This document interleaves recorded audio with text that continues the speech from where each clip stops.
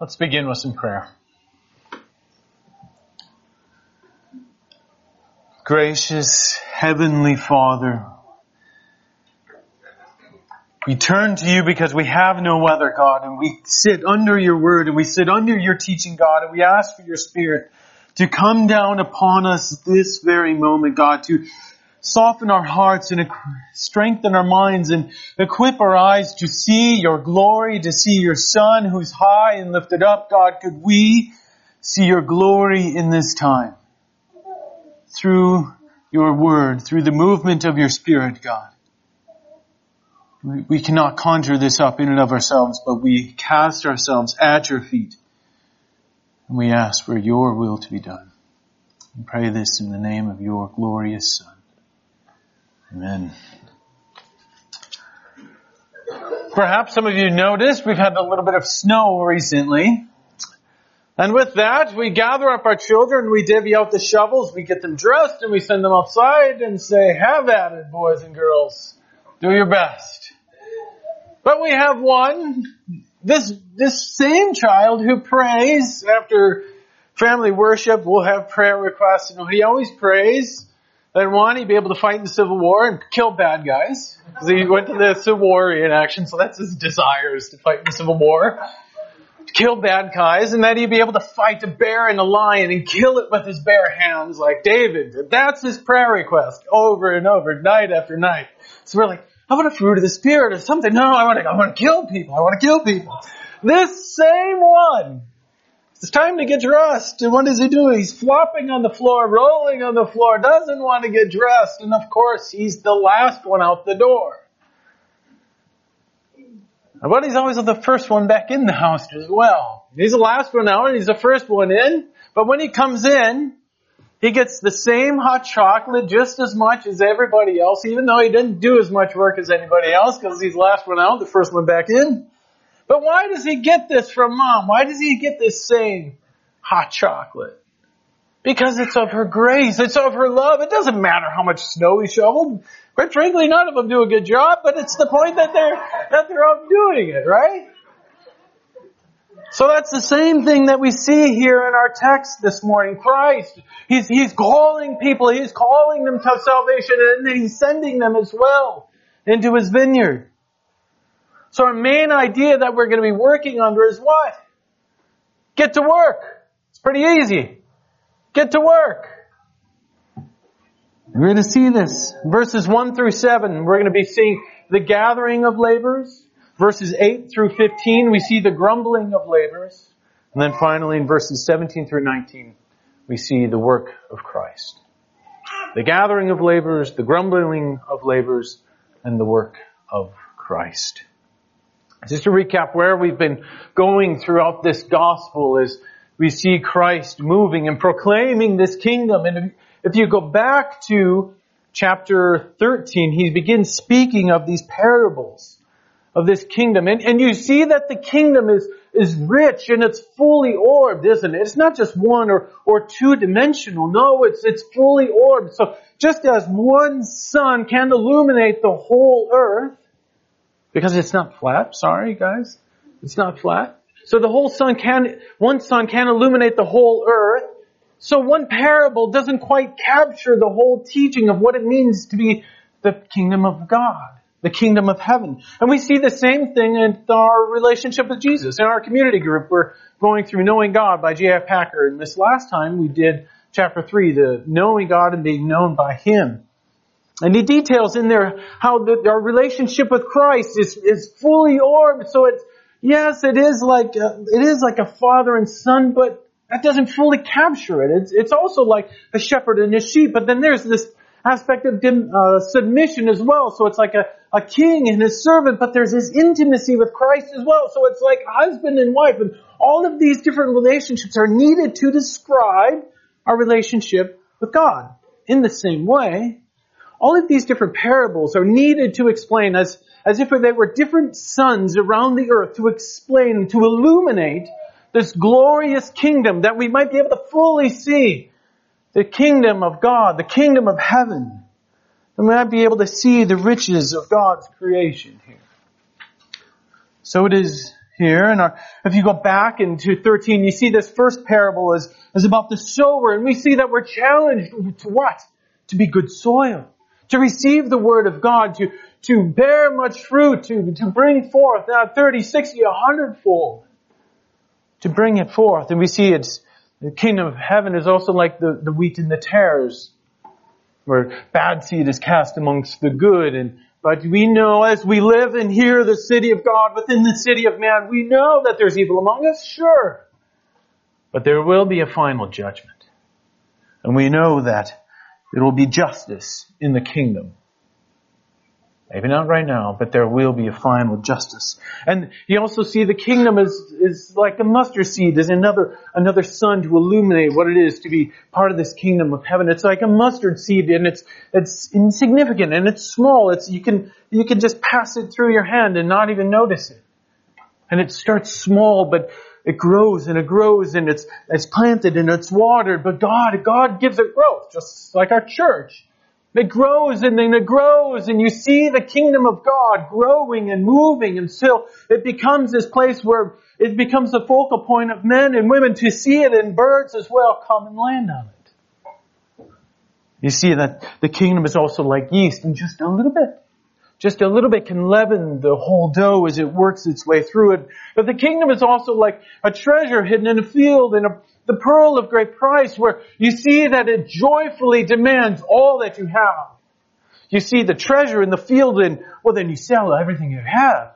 And you go buy the field, and then you have the treasure, right? He joyfully goes forth and sells all that he has.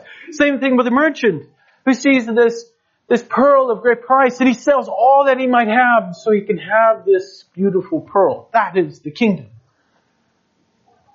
Finally, in chapter 13, we see that the kingdom of heaven is like a net being cast out. They still do this in the Sea of Galilee. You see them right before sunrise. They're casting nets and dragging them into the boat, catching fish, and they separate the good ones from the bad ones. And you see that again, there will be a final judgment.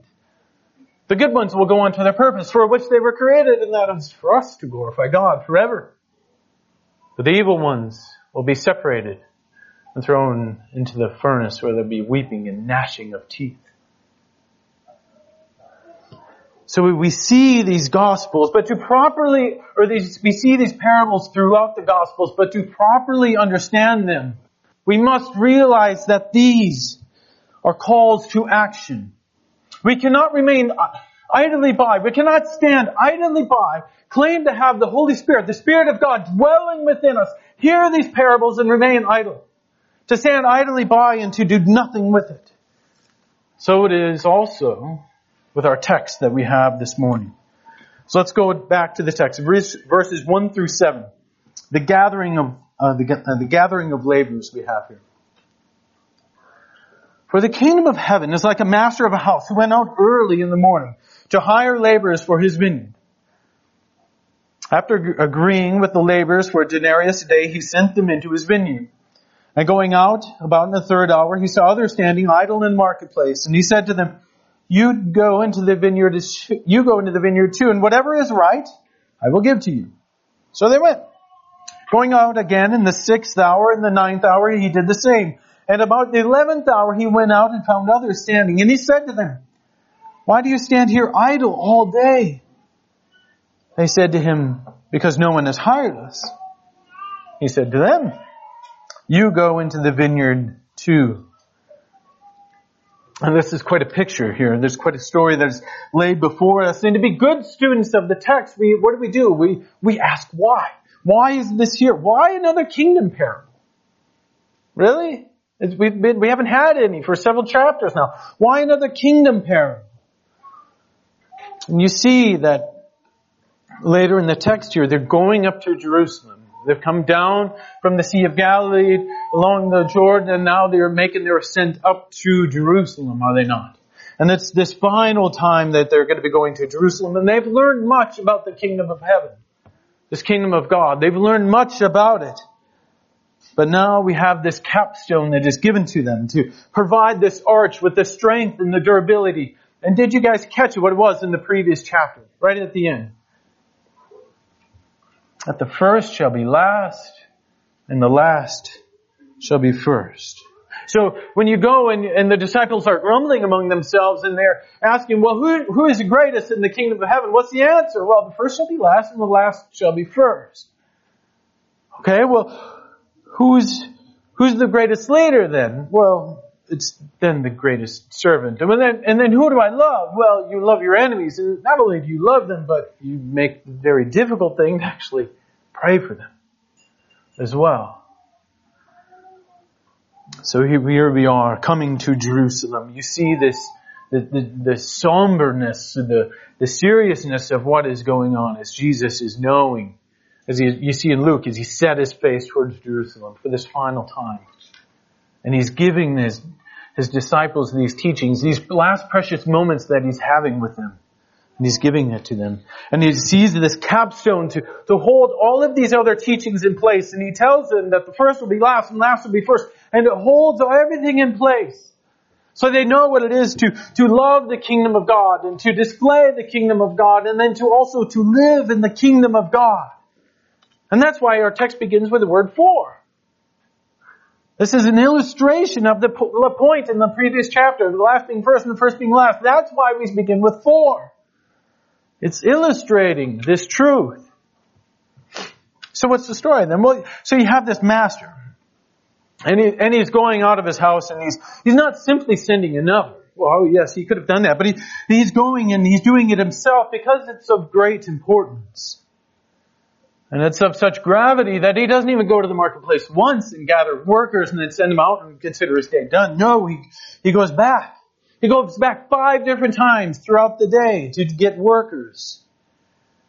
And those who heed his call early in the morning, he agrees with them to work for a denarius, which is a day's wage from that time. And ironically, if you go and you want to buy a denarius now, it costs about a day's wage, actually. So, and then early in the morning, he goes and agrees with them. Tells them he'll give them a day's wage for a day's labor. And then he goes back in the 3rd hour, and you notice there's no true exchange. He just tells them, what does he say? Whatever is right, I'll give you. In verse 4.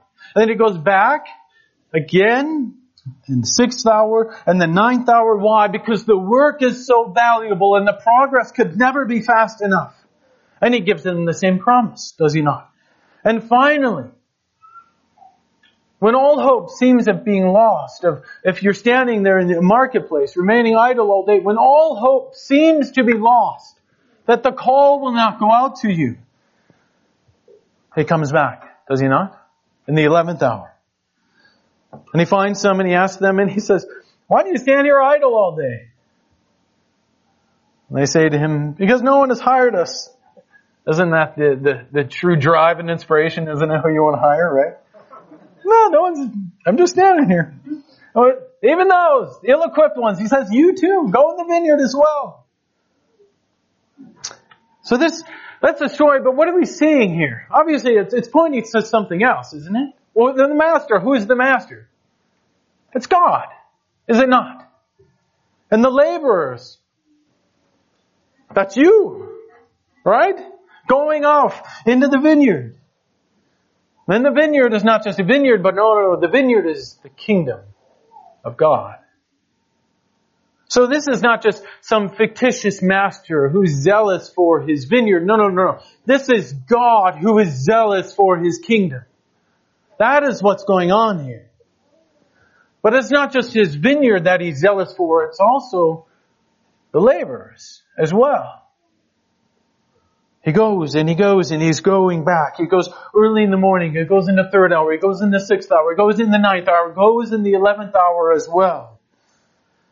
Right at the time when you think it would be too late. Thus, even the call of God goes out to you, does it not?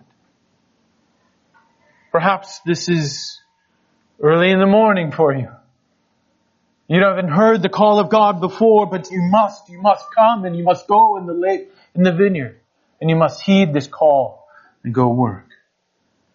Or perhaps you've been standing idly by and it's the 11th hour and you've seen much of your life go by.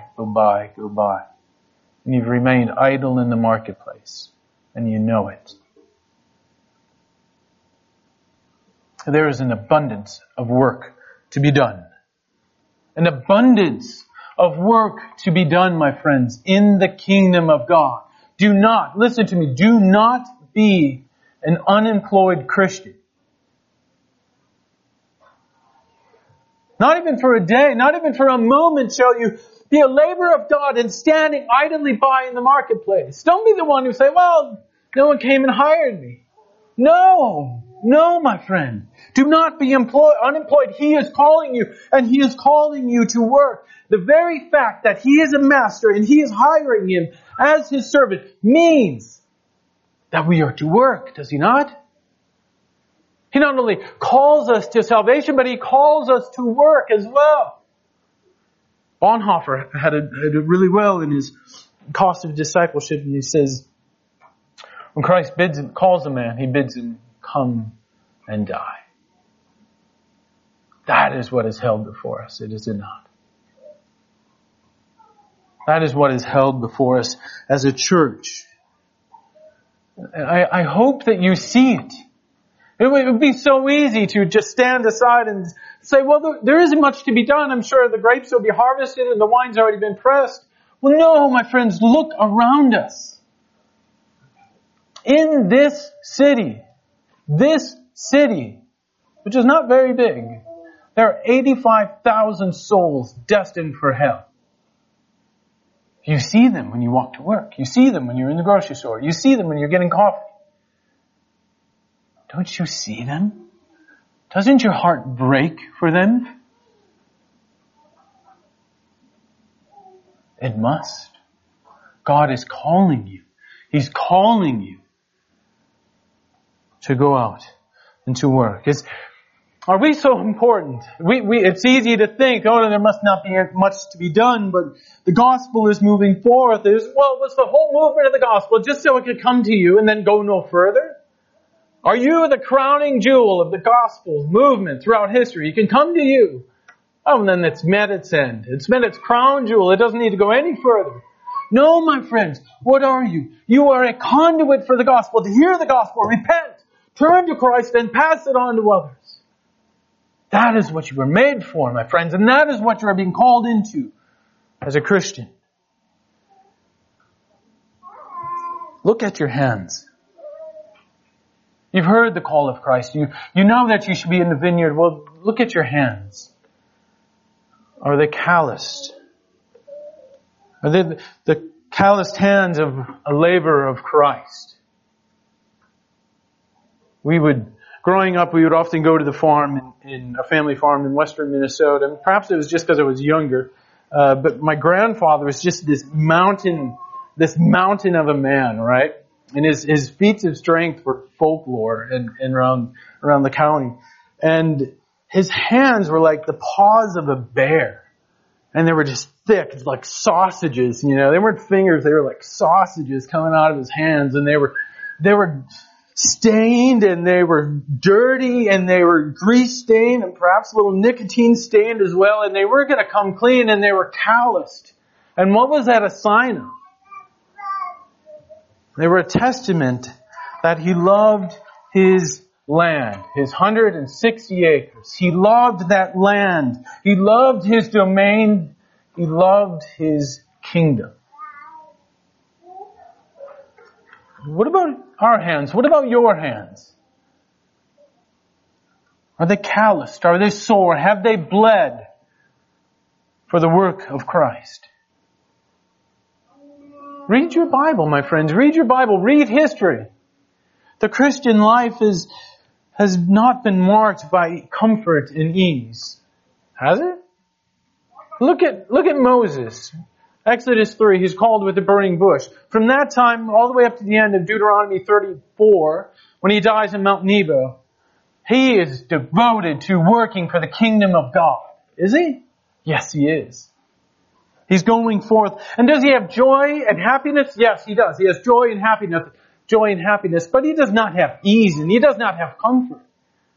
And in our culture, we equate the two. We think if I have ease and I have comfort, well then I'll be happy and I'll have some joy. But no, the Bible clearly separates them. Ease and comfort, you do not find those amongst the people of God. Joy and happiness, well then you certainly do. Not only the Bible, look in history, even recently. Hudson Taylor, a missionary to China. He spent his life working in the vineyard of God. 51 years in China. Learning the language, learning the culture, integrating and living with the people. Would have been easy to live in the missionary compounds. But no, he grew out his hair to blend in. He learned the language and he learned it really, really well. And he became one of the people. 51 years in China. He lost his wife. He buried 4 children in China. He almost killed in the Chinese Civil War. But his life burned bright for the gospel. So how then do we reach China, people ask? And this is what he wrote. China is not to be won for Christ by quiet, ease-loving men and women. The stamp of men and women we need is such as will put Jesus, China, and the souls first and foremost in everything and at every time. Even life itself must be secondary. Oh, I don't want to have awkward neighbors. I don't want to have awkward conversations with my neighbors or coworkers. No. Even life itself is secondary to the kingdom. Do we not delight in the glory of God so much that we cannot help but to bring other people to also delight in this? Do you not view Christ in this same way? Does this not stir your heart and your affections to bring everybody you can, the lady who makes your coffee drinks, whatever it might be, to bring her in, to behold this wondrous mystery of God? Check your heart. Does this not stir your affections? Does it not keep you awake at night? To know that your neighbors are going to hell, your coworkers are going to hell. Many of us have family members who are going to hell. Be a laborer in the vineyard, my friends. Be a laborer in the vineyard. Such is the call for us to go forth into this city. The life itself must be secondary. Comfort and ease, there will be no such thing. But the gospel will go forth, and Christ will be worshipped in spirit and in truth. That is the work of the kingdom. So we see this before us. So the call is it's pretty easy. Get to work, right? So we see the gathering of laborers, but these laborers are human. So what do you also see? The grumbling of laborers as well. Let's just read this first part of it here, starting verse 8. And when the evening came, the owner of the vineyard said to his foreman, call the laborers and pay them their wages, beginning with the last. Remember, this is going back to 1930. Beginning with the last and going up to the first. And when those who were hired in the 11th hour came, each of them received, what did they receive? A denarius. And when those hired first came, they thought they would receive more, but each one of them received a denarius. And on receiving it, they grumbled at their master of the house, saying, these last worked only an hour, but you have made them equal to us, who have borne the burden of the day and the scorching of the heat. Leave it there. With a degree of brevity, and let's go over this here. Remember how this is going back. But the last shall be first, and the first shall be last, right? And here's a picture of this very thing happening. Those in the 11th hour, they were called, and what did they receive? They received the denarius. Did they not? Same thing with those in the 9th hour, same thing with those in the 6th hour, same thing with those in the 3rd hour as well. They received the denarius. Remember they had no agreement, but he said in verse 4, whatever is right, I'll give it to you. And then finally, he received those in, his foreman does, those who were working the full day in the vineyard. And what do they do? Well, they're like us. They would have expected to receive much more, right? But they grumble. They received the denarius that they were promised, and then they grumbled at their master because they wanted more. And then first impression, this does seem to be unfair, right? Right? They were only there for less than an hour. They were called at the 11th hour. That means they walk to the vineyard, they get all the tools, they start working, and then it goes off. Then they're done. So they were there less than an hour. And here's this other group, there they are, bearing the burden of the day and the scorching and the heat. It makes sense that those who work longer, work harder, and produce more should receive more. And this makes sense until you realize that there's something far greater going on here. That this is a picture of something else that's going on. That this is a picture of the Jews first being called into the kingdom of God and working and laboring for centuries and centuries and centuries. And then these Gentiles, us, these latecomers coming in, being grafted in, as you would see in Romans. And God is calling them in to work and to serve. And thus, they receive a payment that is not just a denarius in this picture that it's pointing to, but no. What they are receiving is actually the grace of God. Is it not? So, do we go out and do we work in the labor in the vineyard? Yes, we certainly do.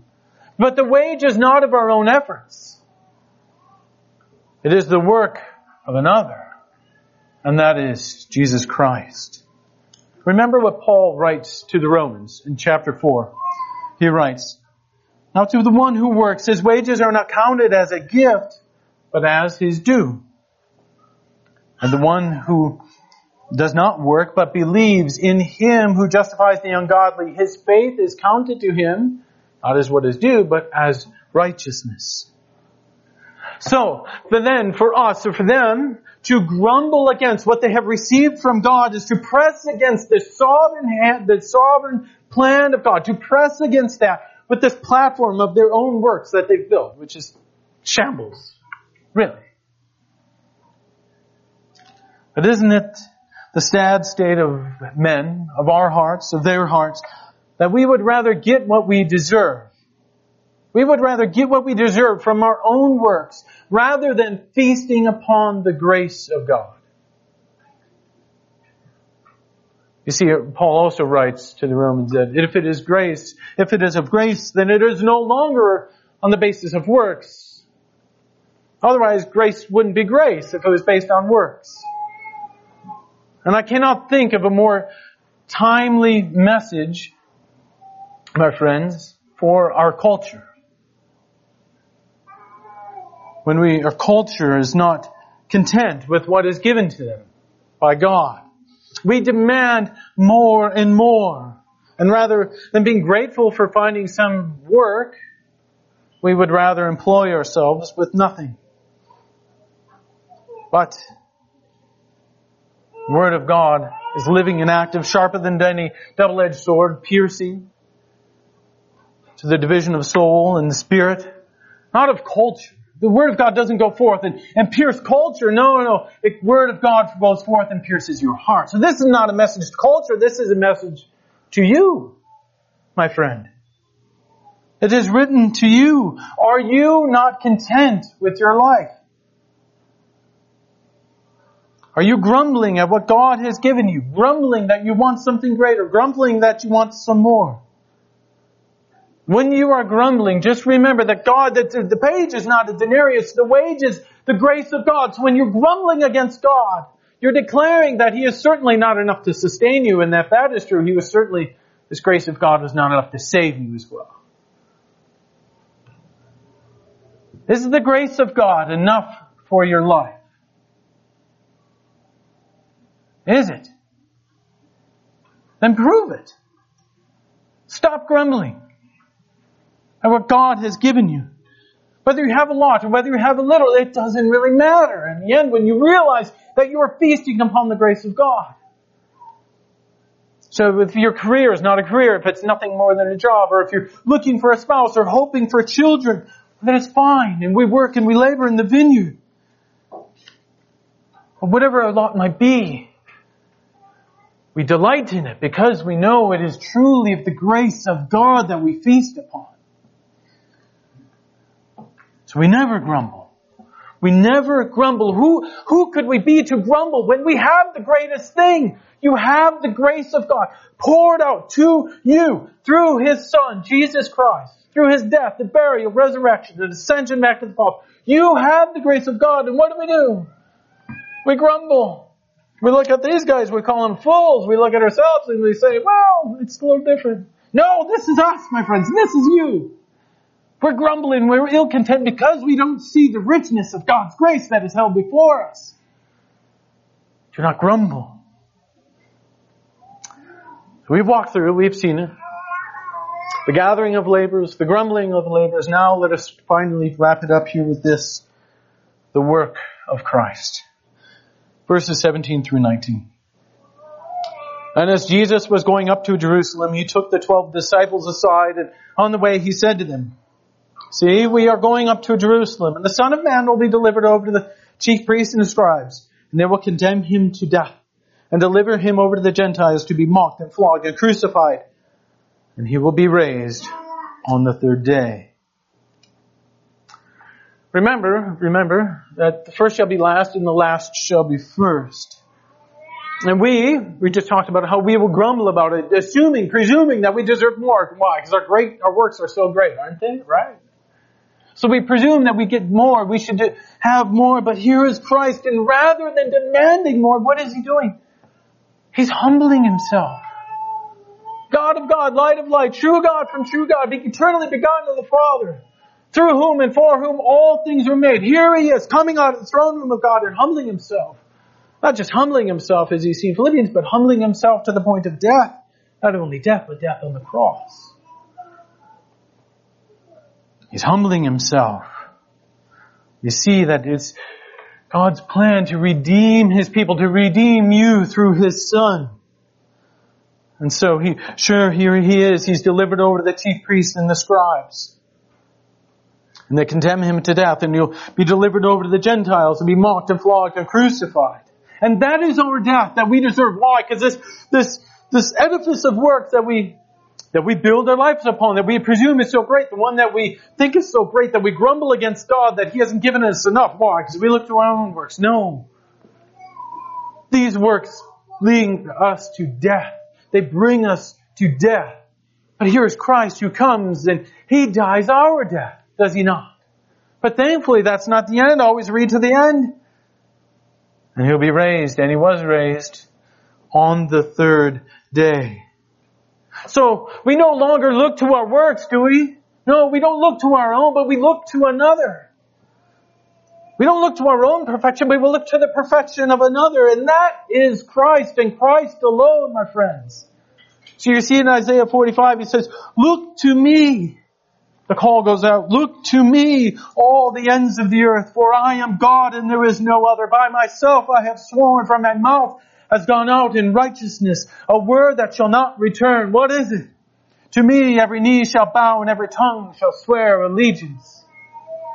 And He also writes in verse 25, in the Lord all the offspring of Israel shall be justified and show glory. So my friends, go to the vineyard and work. Go with your calloused hands and with your bruised hearts. Go day after day and week after week and devote yourselves to the work of the kingdom of heaven. Pour out your life and work for the kingdom of heaven, but trust only in the finished work of Christ. Let us pray.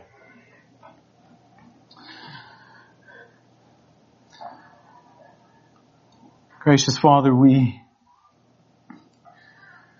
pray that You would give us eyes to see this vineyard that is around us, that we would go and be laborers this upcoming week, that our lives would be poured out, God, that we would do things that we would have never thought capable, God. That we would do them by Your Spirit, moving us, urging us, nudging us along, God. To have the boldness to share the gospel, the same thing that other people did for us, God, I pray that we would not think of ourselves as so important that the gospel can end with us, but that we would pass it on, God. that you might be worshipped and glorified, God, that we would think of ourselves as nothing but your instruments in this city to reach your people for whom your Son has died, God. Could you send us forth in this vineyard? Have our lives poured out, God, but let us always keep our eyes fixed upon you, your work of your Son, in whom we will trust, in whom we will worship forever, forever. Amen.